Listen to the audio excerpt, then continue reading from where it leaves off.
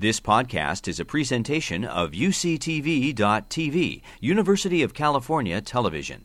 Like what you learn? Help others discover UCTV podcasts by leaving a comment or rating in iTunes. Good afternoon. Very nice to be once again in California, in San Diego, at a CARTA meeting. In the course of the last 8 million years, the hominins, the tribe of primates to which we belong, displayed a remarkable diversity. And what you see on this chart is that for almost any period of the past, there was always several species of hominins existing on Earth, sometimes in the same regions, which is kind of puzzling for us, because today there is only one species of hominins, I would say fortunately, and this species, Homo sapiens, displayed a remarkable evolutionary success and an adaptive and reproductive success. It's present everywhere. It expanded, replacing, displacing, or partially absorbing all other forms of hominins. And this situation, having a single species of hominin on Earth, it's in fact exceptional in many respects and prevail only for the last, say, 40,000 years, which is nothing at the scale of geological times. And it's probably one of the most challenging of the main challenges that paleanthropology meets, is to explain why and how this happened. Of course, we tend to think that technological progress, innovation played a major role, but it's likely that also social complexity and the ability that we have to create extended networks of individuals beyond local groups is essential also in this process. We have many reasons to support the notion that our species originated in Africa. What genetics says is that the genetic diversity in Africa is much larger than elsewhere on Earth. And the humans that we find outside of Africa seems to be a sort of subsample of this African diversity. And of course, this matches this notion of an out of Africa expansion of our species. We also have fossils. And we have a group of fossils, mostly just after 200,000 years, that has been found in sub-Saharan Africa and more precisely in East Africa, that are rather close to us anatomically. They are rather close, but they are not really exactly like us, and we used to call them early Homo sapiens or early modern humans.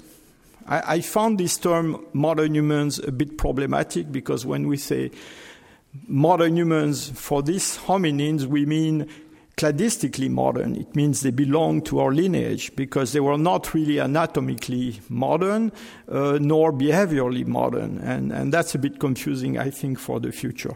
And so with these discoveries emerged the notion that there was in the past, somewhere, maybe in East Africa, a sort of restricted Garden of Eden, where in a sort of biblical way, suddenly, around 200,000 years ago, a fully human creature, like us, emerged and then later expanded. And this view that prevailed for a long time has been challenged by many discoveries these past few years. And I want to take you very far from East Africa, in this landscape where you see in the back the Atlas Mountains in Morocco. It's a place called Jebel Irhoud. I think it's difficult to be further away from East Africa when you're still in Africa. It's very far from Kenya. And we are somewhere between the town of Marrakesh and the Atlantic coast. And this place of Jebel Irhoud is known by paleanthropologists and has been known for a long time, because in the early 60s, the exploitation of a barite mine revealed an archaeological site, many bones, many lithics, and the workers of the mine found this skull and brought it to the medical doctor of the mine. This medical doctor sent me a letter in the 90s explaining the discovery. The site was passed on to a professor of paleontology at the University of Rabat, and this fossil, I would say, did not really match the picture we had of evolution of hominins in Africa, and it was long considered a sort of African Neanderthal. And it was seen this way because in the 60s, well, everything with a big brain and a big brow ridge was a Neanderthal, and so people would find Neanderthal anywhere. It's only later that Neanderthal were identified as a Western Eurasian clade. I've been always interested in the Jebel Irhoud site, and when I moved to the Max Planck Society in 2004, immediately I contacted my colleagues in Morocco to resume works in the site. And initially, our intention was mostly to date the site, because the exact age of this hominin has been a mystery for many years, and there were several attempts, but rather unsuccessful, to have an exact date. So we spent, I would say, years cleaning the site and exploring it, and we were lucky to find in a corner of this sort of quarry, because the site has been mostly destroyed by the mine and some other excavations, we found an in situ sequence of about 3 meters of archaeological deposits. And in this sequence, the bottom of the sequence is very rich. There is a lot of artifacts, a lot of remains of fauna, and also a lot of traces of fire activity. And this was a great luck, because this fire burned flints, and so we could collect a lot of these burned flints, and burned flints are essential to implement a method that we call thermoluminescence to date sites. And so with these burned flints, we were able to provide a much more accurate dating of the site than ever before. Well, of course, when a paleoanthropologist starts digging somewhere, he hopes not to find only burned flints. So we're very lucky to find also new hominins in the site. In fact, in a couple of years, we tripled the number of fossils coming from Jebel Irhoud. We found many postcranial remains, but also we found a partial skull, a fragmentary face, but rather complete. Also an adult mandible that's fairly well preserved. I must say it's for this part of the late Middle Pleistocene is probably the best preserved adult mandible that we have in Africa. This mandible is not like my mandible, is not like your mandible. It does not have a very prominent chin, for example, but it has many features in its proportion and also in the dental features, which are shared evolved conditions with us. And this is one of the arguments that led us to assign these fossils from Jebel Irhoud, not to the Neanderthals, as it was believed for a long time, but to an early form of Homo sapiens. Regarding the age of the site, with this method of thermoluminescence and using another method called ESR, we're able to provide a series of dates very consistent, assigning these deposits where we have hominins to a period of time around 300,000 years ago, which made these fossils from Jebel Irhoud the oldest Homo sapiens that we know today in Africa. They are much older than these East African forms that I showed you. And they are not in the Garden of Eden. They are very far from the Garden of Eden, unless you consider all Africa is the Garden of Eden. From a morphological point of view, one of the most striking aspects of the fossils of Jebel Irhoud is the face. And this face is very similar to our face. What you have here on the left is a chart showing you points which are located on this two-dimensional space in relation to their morphological proximity. It's something we call geometric morphometrics. So the distance between points express the difference in shape. And what you see here is a big blue polygon representing the variation of present-day humans. The pink stars that you see are either fossils from Jebel Irhoud or different possibilities of reconstructions of this fragmentary phase that I showed you, Irhoud 10. And you see that they all fit into this polygon.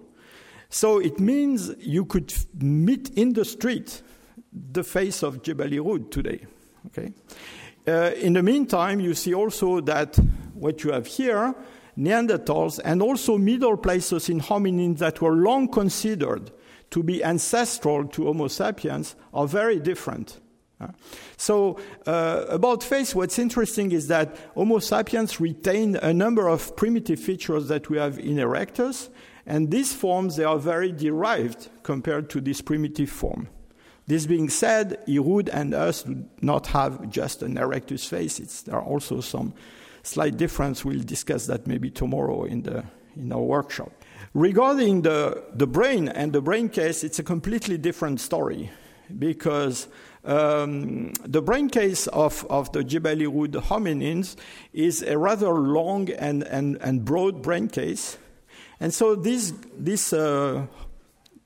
individuals did not have the sort of rounded globular brain that you find in extant humans.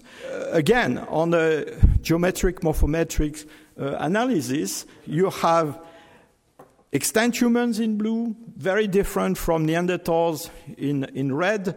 Erectus are at the bottom in green. They show the primitive condition. And again, you see that Neanderthals evolve in a very different direction than Homo sapiens. And our fossil hominins from Africa, those from Irhoud and the other ones from East Africa that I mentioned, are here along an arrow that's evolving gradually toward the modern condition. Again, Middle Pleistocene forms that were considered to be ancestral to sapiens possible, they group with Neanderthals in very different, very, I would say, derived situation. So we can zoom in a little bit into this evolution of the brain in the last 400,000 years. And what you have here is a more detailed analysis of different groups of Homo sapiens of different ages. They are represented by blue polygons with numbers in relation to their age. Along the horizontal axis, what is represented is mostly size. And so what you see is the brain size increase between Erectus, Neanderthals, and Sapiens. But also what this chart shows is that when Homo sapiens reach a brain size, which is about the brain size of our present-day humans, 1400 cc, something like that, morphologically it started diverging in a completely different direction, almost perpendicular to this trend. And along this axis, what you have is this increase of globularity of the brain. So you have the parietal area becoming more salient. And importantly, the cerebellum, this part of the endocrinium that is at the bottom of the brain in the back, that becomes bigger and bigger. This is one of the main features evolving in our species. Cerebellum has been long considered to be mostly involved in motor coordination, but we know now that cerebellum is involved in much more complex tasks. It's connected to many parts of the neocortex. It's involved in the reward circuits of the brain. It's involved in language. It's involved in social interaction. And this is one of the features that we see developing in our species. So all these discoveries raise a number of questions. And the main one is the origin of our species, because what paleogenetics tells us is that the split point between the lineage leading to Neanderthals and leading to Homo sapiens is somewhere around 650,000 years ago. So there is quite a stretch of time between 300,000 and 650,000, and we don't have, I would say, much evidence for this time period. For a long time, this middle Pleistocene hominins that we call Homo heidelbergensis was considered to be a possible common ancestor of Neanderthals and Homo sapiens. And today, and because what I just showed you, the fact that it's derived already on the side of Neanderthals, we see it more like a common ancestor of the Denisovans and the Neanderthals. So it might be, I would say, essentially an Eurasian group. But the problem is that we also have it in Africa, and this is kind of puzzling. We have at least 2 fossils that we can assign to this group in Africa, and we have indication that it could have survived much later than we used to think. So that's, again, it's something we have to consider. An African continent with different groups, the ancestors of Homo sapiens that we still have to identify, these sort of Neanderthal-like creatures that may have survived for a while, Homo naledi. So in other words, a much more diverse situation that we imagine in a continent with some kind of mechanism of isolation for all these groups. The Jebel Irhoud specimens, they are associated to what we call a Middle Stone Age assemblage. A lot of flakes and points, not any more end axes. And it's one of the earliest forms of this Middle Stone Age. We actually find soon after 300,000 in South Africa and in East Africa, we find early forms of Middle Stone Age. And it's very tempting to relate the expansion of our species at the scale of the continent with the development of this new kind of technologies. Of course, we would like to have more fossils, but we don't have that many. If we look at the fossil record in Africa after 300, we have mostly 2 fossils that could be something like the Irhoud specimens, but they are very poorly dated. And what's really interesting with the Middle Stone Age is that is among these Middle Stone Age assemblages that we see gradually emerging more and more complexity, cultural complexity, with the development of bone industries, a lot of points. Also the development of non-utilitarian objects like these beads that has been found in different parts of Africa, and also a lot of diversification on the continent. This development did not occur just in sub-Saharan Africa. Just in one site in Morocco, we have more than 300 of these beads, which are around 100,000 years old. So the new picture emerging about the origin of our species in Africa is, first of all, a much older coalescence point for all the lineages belong to our species, probably beyond 300,000, possibly a structured of this population in Africa for a long time. This is something difficult to test based on the fossil evidence because we don't have much fossils. And it's quite possible also that these different branches that would have existed in different parts of Africa could have been reshuffled by environmental changes. As a matter of fact, Africa witnessed a lot of climatic changes during this time period, and in particular, we had occasionally the monsoon coming from the Gulf of Guinea going much further north than today. And so we have a series of what we call Green Sahara episodes, by the way, one of them occurring just before the time of Jebel Irhoud, and a large region today covered by desert, and it's very large, was peopled by hunter-gatherers. living in a savanna with rivers, with lakes, some of them as big as Germany. And so we have to keep this in mind when we speak about the evolution of our species in Africa. In other words, looking at the location of present-day populations, for example, to reconstruct the past might be very misleading, because it's likely that the descendants of all these people who left all these points all over the Sahara may be today in West Africa or in East Africa. So we think that these episodes might be episodes during which advantageous mutations or innovation would have passed from one group to another. And this may explain why at the end of the Middle Stone Age we have these kind of beads that I showed you, which are made from a very special type of shells, can be found from South Africa to Morocco and from Morocco to the Levant. I thank you very much, and I want to express my acknowledgements to all my colleagues who participated in the project, and to the Max Planck Society for its very generous funding, and the INSAP in Morocco for letting us work in Jebel Irhoud and supporting us. Thank you. Good afternoon. I think I have the longest title talk of today, so that's something. Thank you very much to the organizers for inviting me to come and speak. Hope you feel better soon, Sarah. So we've heard throughout the afternoon that modern humans overlapped in time and space with multiple hominin lineages. And one topic that has been of enduring interest is, was there any admixture that happened between modern humans and these other groups of humans?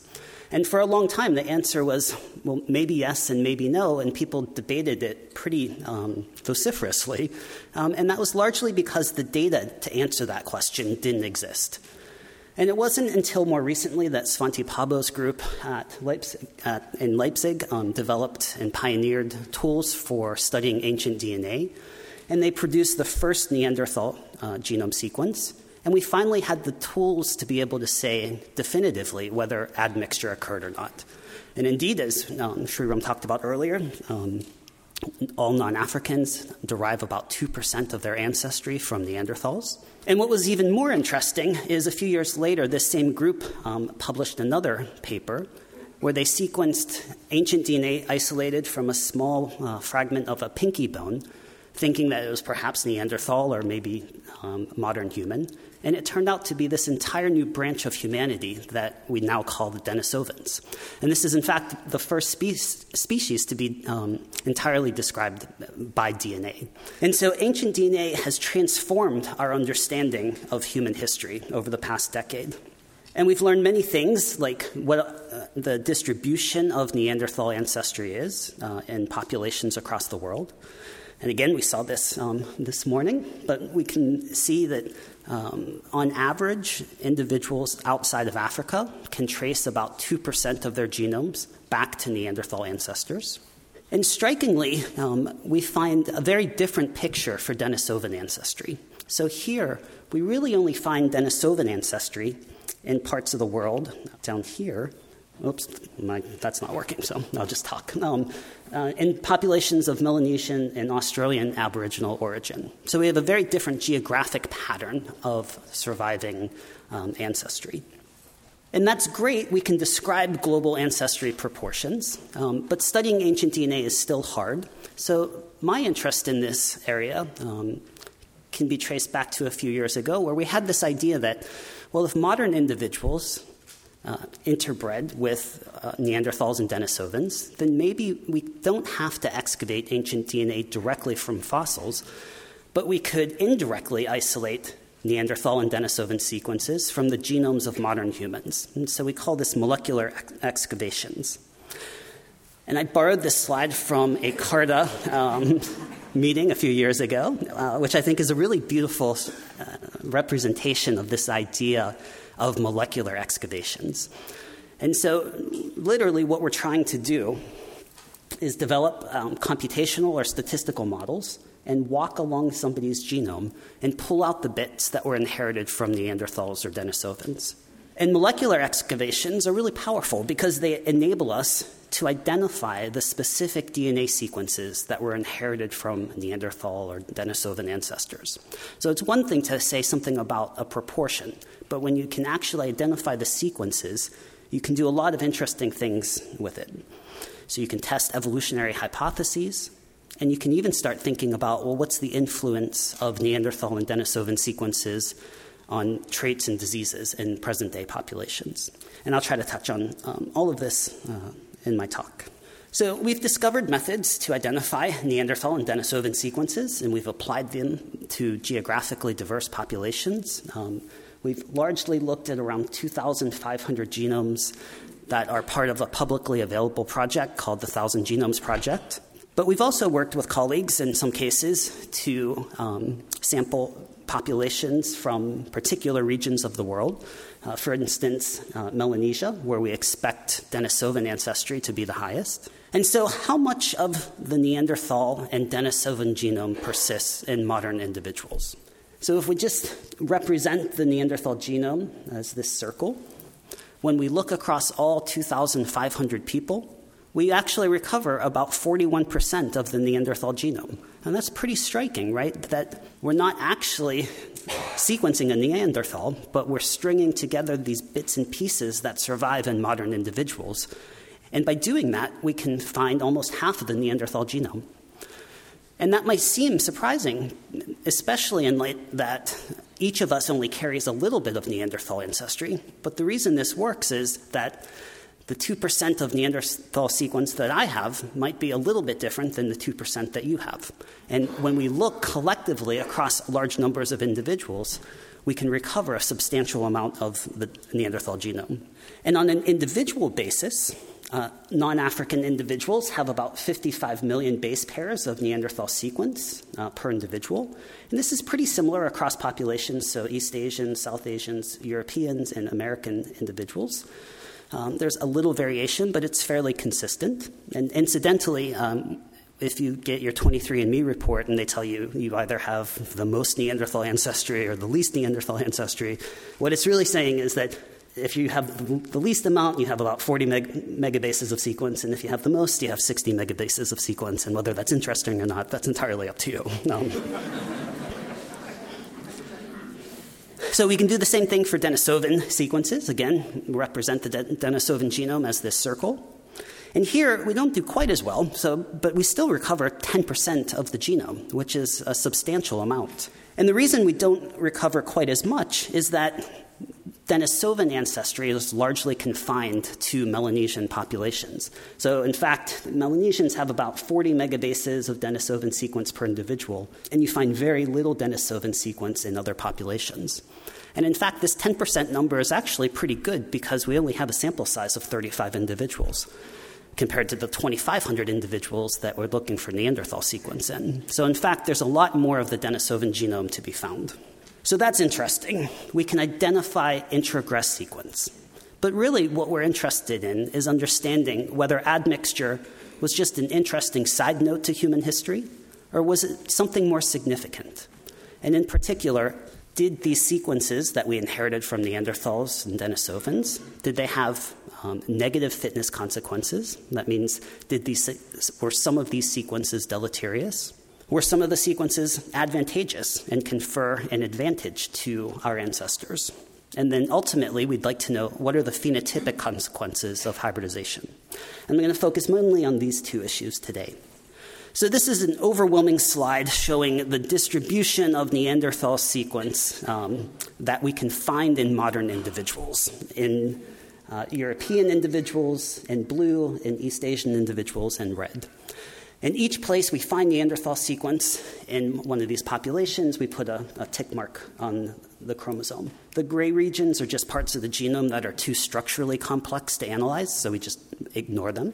And the black circles are centromeres. And one thing that you might be able to see if you stare at this long enough, and we stare at it for long times, is that there's a non-uniform distribution of surviving Neanderthal lineages. For example, this region, also highlighted by Sriram this morning, is about a 10 megabase region on chromosome 7 that's significantly depleted of Neanderthal sequence. It's also significantly depleted of Denisovan sequence. And what this suggests is that there once probably was Neanderthal and Denisovan sequence in this region, but it was deleterious in modern humans and eliminated by natural selection. And as Sriram pointed out, right in the middle of this region is the gene FOXP2 that's been implicated for speech in speech and language. So if we're interested in the genetic substrates of uniquely modern human phenotypes, these deserts of archaic sequence, I think, are a really good starting point. But not all sequences that we inherited from Neanderthals or Denisovans were deleterious. Some, in fact, were advantageous. And we know that there's somewhere on the order of 50 to 100 places in the genome where there's examples of adaptive introgression. That is, Neanderthal and Denisovan sequences were beneficial and rose to high frequency in the population. And we can find examples of this in all of the populations that we look at. And this is pretty fascinating because as modern humans are dispersing into these new environments, they're admixing and picking up beneficial copies of genes from species or group of populations that have been there for hundreds of thousands of years before them. And so this is a pretty efficient way to adapt to new environmental conditions. And you can sort of generally say that the phenotypes that were likely influenced by adaptive introgression tend to fall into a couple categories. So things that influence our ability to adapt to new environments, like high altitude, for example. Vast majority of adaptive introgression genes are involved in pathogen defense, and we know that pathogens are one of the strongest selective pressures in humans. And then there's a set of genes that we don't really fully understand that are involved in skin and hair biology, and they too show a very strong signature of adaptive introgression. So we'd like to continue to understand how hybridizing or mating with Neanderthals and Denisovans influence the trajectory of human evolution. But in the last few minutes that I have, I want to tell you about some work that we published just a few weeks ago, actually, in which we developed a new method that reveals a new twist in our understanding of human history in mixing with Neanderthals. And one thing that you might have noticed earlier in my talk is that when I talked about patterns of Neanderthal ancestry, I exclusively focused on non-African populations. So I showed you how much Neanderthal sequence there was in East Asians, South Asians, Europeans, and American populations, but didn't say anything about individuals of African ancestry. And that's because all of the methods up until this point have assumed that Neanderthal ancestry in Africa was either very little or non-existent. And so we recently developed a new method that didn't make this assumption. And so we were excited to apply it to individuals of African ancestry. And to our surprise, we actually found substantial amounts of Neanderthal sequence in African individuals. And these were the 5 populations that were available for analysis from the 1,000 Genomes project. Purple here represents African admixed individuals, so largely African Americans. But even in these African populations from the 1,000 Genomes project, we find about 17 megabases of Neanderthal sequence per individual. And just as a comparison, when we look at sort of the same individuals and call Neanderthal sequence using previous methods that we developed that make this assumption that there's little Neanderthal ancestry in Africa, we only call maybe 500 kilobases, so like 2 orders of magnitude less. So this was a really strong signal, and it was very surprising. So we do see Neanderthal ancestry using this new method, but what explains this signal? Well, to make a long story short, there's really 2 primary explanations. So the first is that there were migrations back to Africa. So people left Africa in the major out of Africa dispersal, hybridized or admixed with Neanderthals, and some returned back to Africa carrying the Neanderthal sequence with them. And our results show that the amount of back migration has probably been much larger than we've previously thought. So that's one part of the signal. The second part, actually, is really fascinating, and it's something that we really wasn't on our radar until we got this result. And that is that part of the signal of Neanderthal ancestry in Africa is due to an early out-of-Africa dispersal and gene flow from humans into Neanderthals. And so let me unpack that a little bit for you. So this is a simple phylogeny showing the relationship between Neanderthals and 3 modern human populations, so Africans, Europeans, and East Asians. And so the bottom here represents the present, and we go into the past as we go towards the top. And this hatch mark just is to indicate that the times aren't going to be drawn proportionally. So we know that Neanderthals and modern humans split around 600,000 years ago. And what our data shows is that not only was there this out-of-Africa dispersal that happened 80,000 years ago that resulted in the peopling of the world, but there was also a much earlier dispersal of humans out of Africa, around 200,000 years ago, and they encountered Neanderthals and admixed with them. So in fact, some of the sequence that we call as Neanderthal, it's not Neanderthal sequence in modern humans, it's that Neanderthals have modern human sequence. And so this adds a further twist to sort of this complex pattern of admixture and gene flow and arrows pointing in every direction. So in conclusion, there is substantial amounts of the Neanderthal and Denisovan genome that remain in modern individuals. There were fitness consequences to hybridization, both good and bad.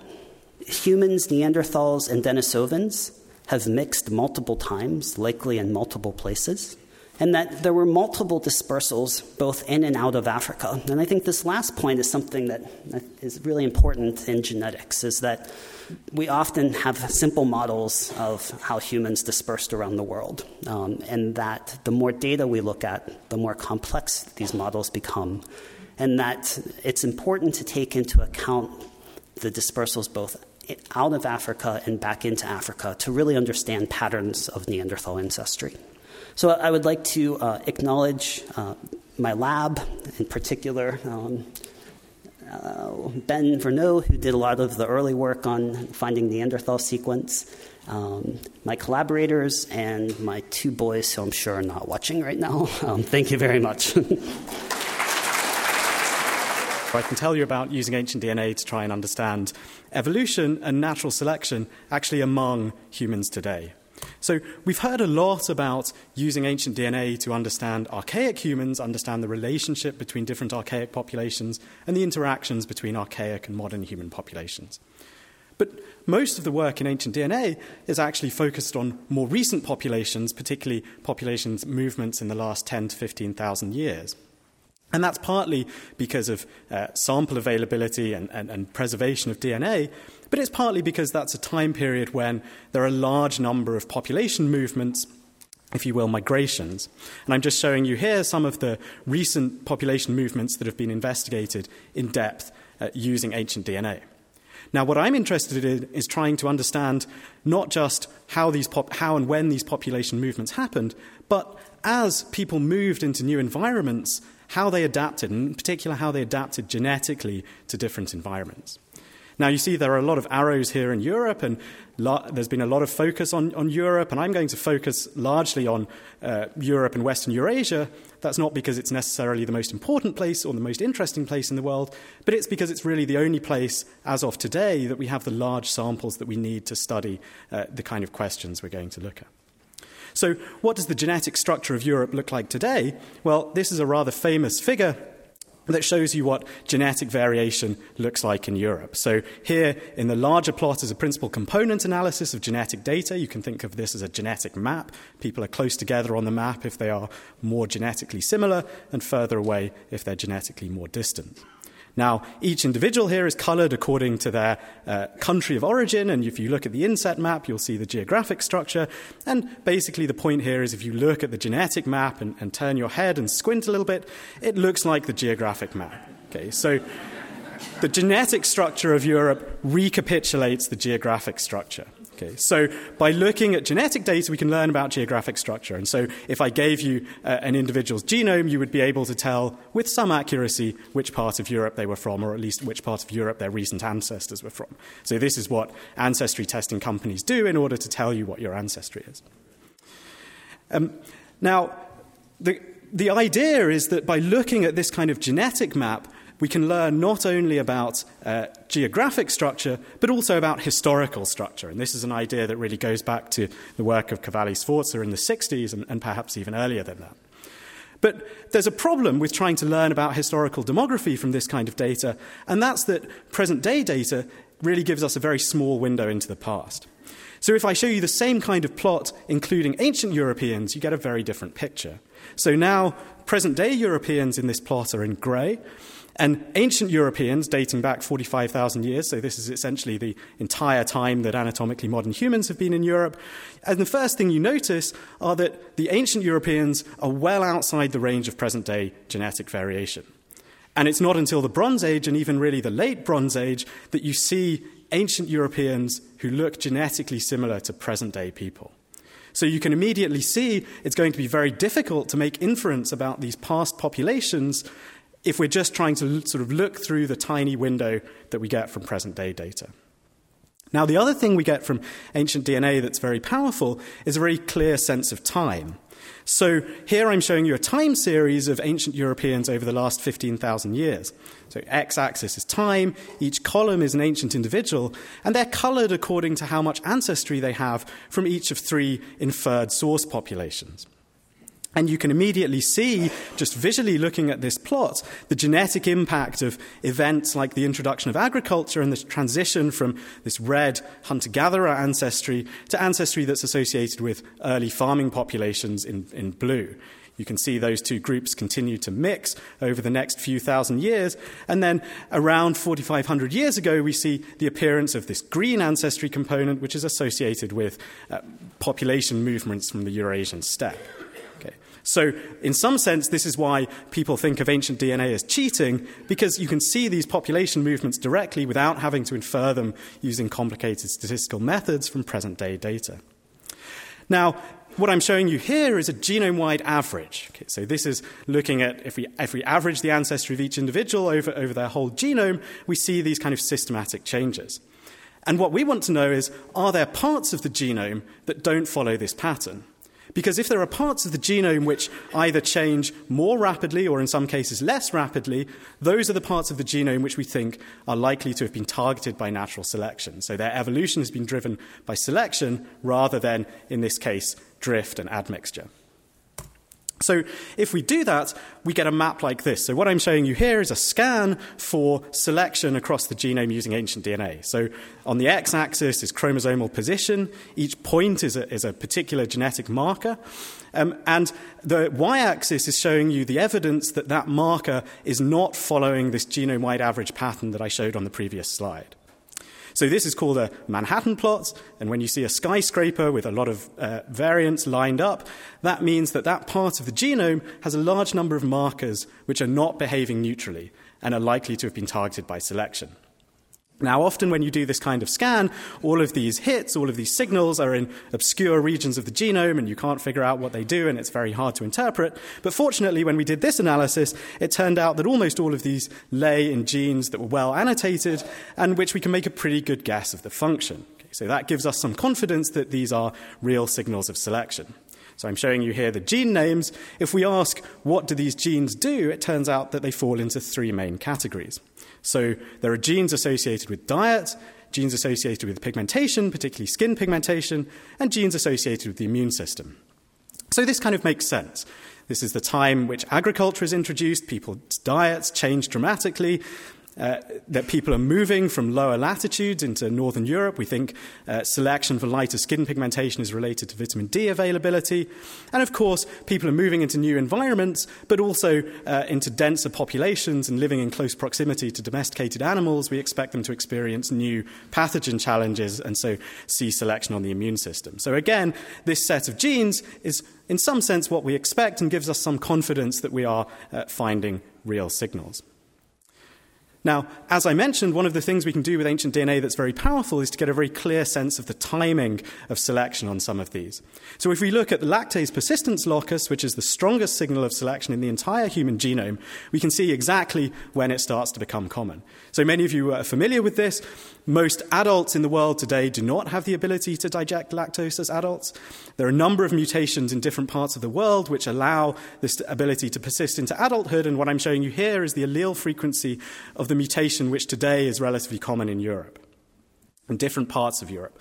And what you can see is that 5,000 years ago, no one or almost no one in Europe had this mutation. So no one had lactase persistence. That's interesting because that's many thousands of years after the domestication of cattle, goats, and actually after archaeological evidence of dairying and use of milk products.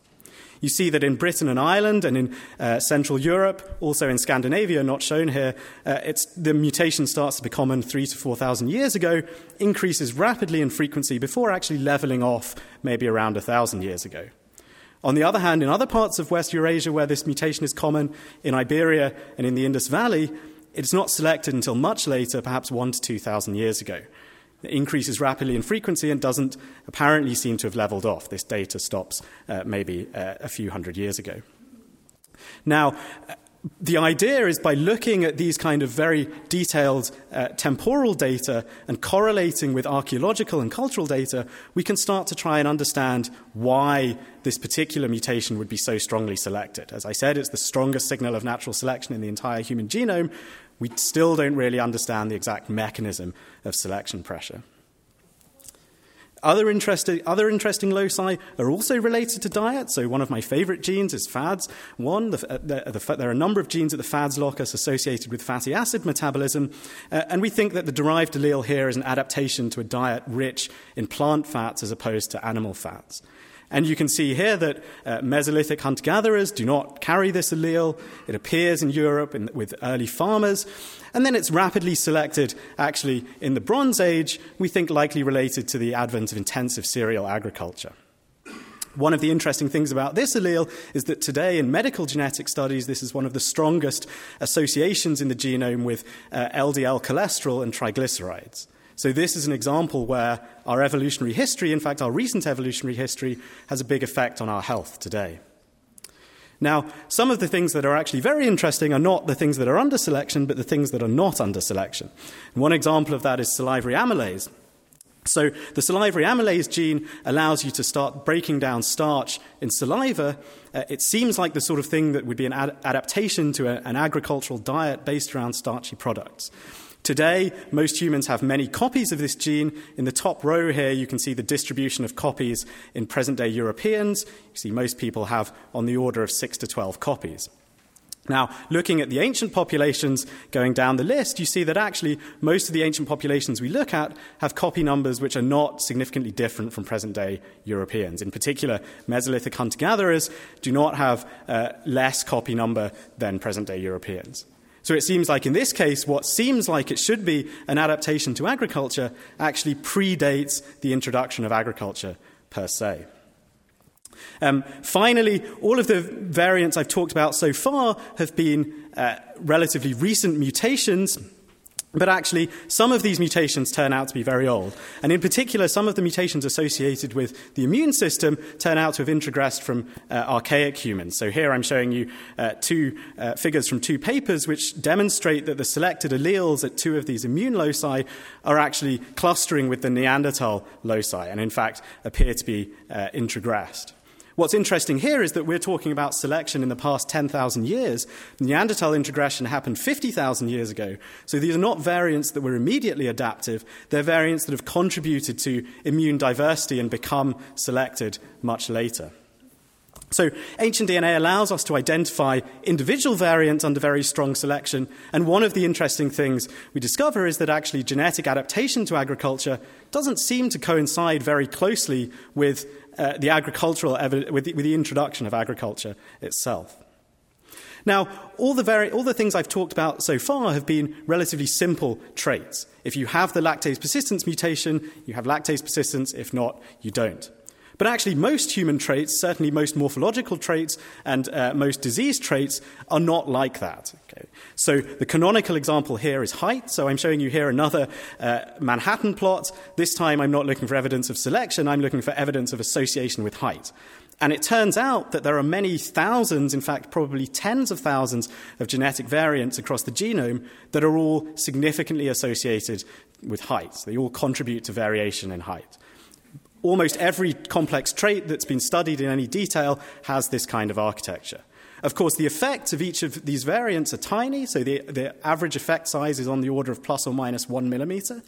But if we sum up the effect of all of these variants, we can actually start to build relatively accurate predictions of height. For example, we can explain on the order of 20% of the phenotypic variance.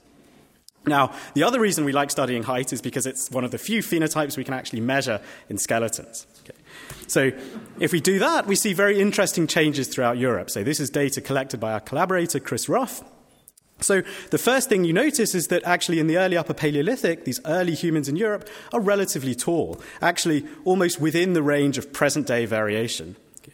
There's a dramatic decrease in height over the LGM, which lasts really until the Neolithic, before an increase again going into the Bronze Age. These data end about 1,000 years ago. Of course, in the 20th century, there's a dramatic increase in height, but we think that's largely not genetic in origin. So if we take our ancient samples and what we know about the genetic basis of height today, and we try and make genetic predictions of height of these ancient samples, it turns out we can largely recover this pattern. So what I'm showing here is genetic predictions of height based on something like 1,200 ancient Europeans. And you can see that we do predict that early Upper Paleolithic populations are taller, there's a decrease continuous into the Neolithic, and then an increase going into the Bronze Age.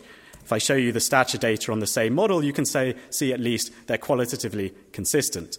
For technical reasons, we don't necessarily expect them to be exactly the same. Another interesting observation is that if we do this analysis for for sitting height, it turns out we see very little change. Okay, so sitting height in the skeletons doesn't change. Genetic prediction, we predict a significant change, but it's actually very small in magnitude. So what this is telling us is that the known observation that this change in height is driven by change in limb length actually has a genetic basis. We think this is likely an adaptation to climate following Allen's rule: reduced limb length reduces heat loss in colder environments. So ancient DNA allows us to track not only the evolution of simple traits, but actually of polygenic complex traits as well. And potentially, we can use this ability to actually predict the evolution of traits which we can't measure directly from skeletons. Okay. Now, in some sense, we can use this information to tell when phenotypes are changing because of evolution rather than plastic developmental responses, and to separate out those two effects. I'll end with a caveat, though, which is that it feels like many of these changes should be adaptive, but actually it turns out to be very difficult to provide genetic evidence for that. Okay. And I think particularly even in the case of height, which is probably the best studied example, we don't have solid evidence whether this is actually driven by natural selection or whether this is genetic drift. And I think that's one of the big questions that we're trying to challenge over the next few years. So I'd like to thank my lab at Penn, collaborators elsewhere, our funding sources, and I'd like to thank you for listening. Thank you. You've been listening to a podcast by University of California Television. For more information about this program or UCTV, visit us online at uctv.tv.